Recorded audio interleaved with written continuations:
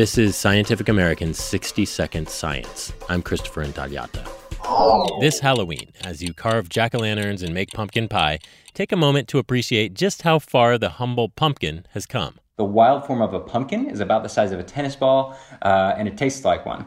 It's incredibly bitter, it's got a very hard rind, and it's extremely unpalatable to humans. Logan Kistler, an archaeologist at the Smithsonian's National Museum of Natural History. He says as unpalatable as those early squashes were, they made a tasty tidbit for mastodons. And we know that because there are deposits of mastodon dung in Florida that are over 30,000 years old. And so in those mastodon dung deposits, sure enough, what we can find are wild squash seeds. Kistler says mastodons probably weren't put off by the gourd's bitter taste, because a few years back, his team analyzed the genomes of more than 40 mammals, and they found that the larger the animal, the fewer copies of a bitter taste perception gene they tended to have. And it turns out there's this absolutely beautiful correlation between body size and the ability to taste bitter compounds.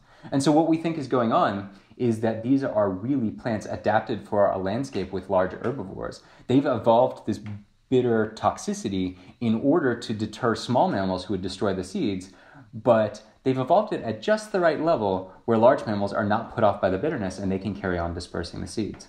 Through their poop. Kistler reported those findings in the Proceedings of the National Academy of Sciences in 2015.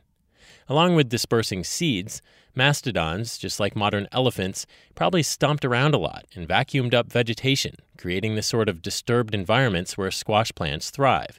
So it was a beneficial match. But then, of course, the mastodons died out.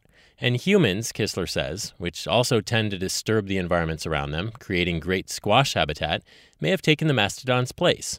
The details are murky. The way that the domestication of squashes started is still a little bit of a mystery, because they're bitter and toxic in the wild and they get to this place of palatability.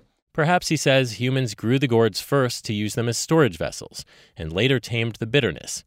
Either way, squash seeds, stems, and rinds discovered in a cave in Oaxaca, Mexico, provide evidence that at least 10,000 years ago, ancient people had already begun domesticating a squash that would eventually carve a place for itself as our modern pumpkin.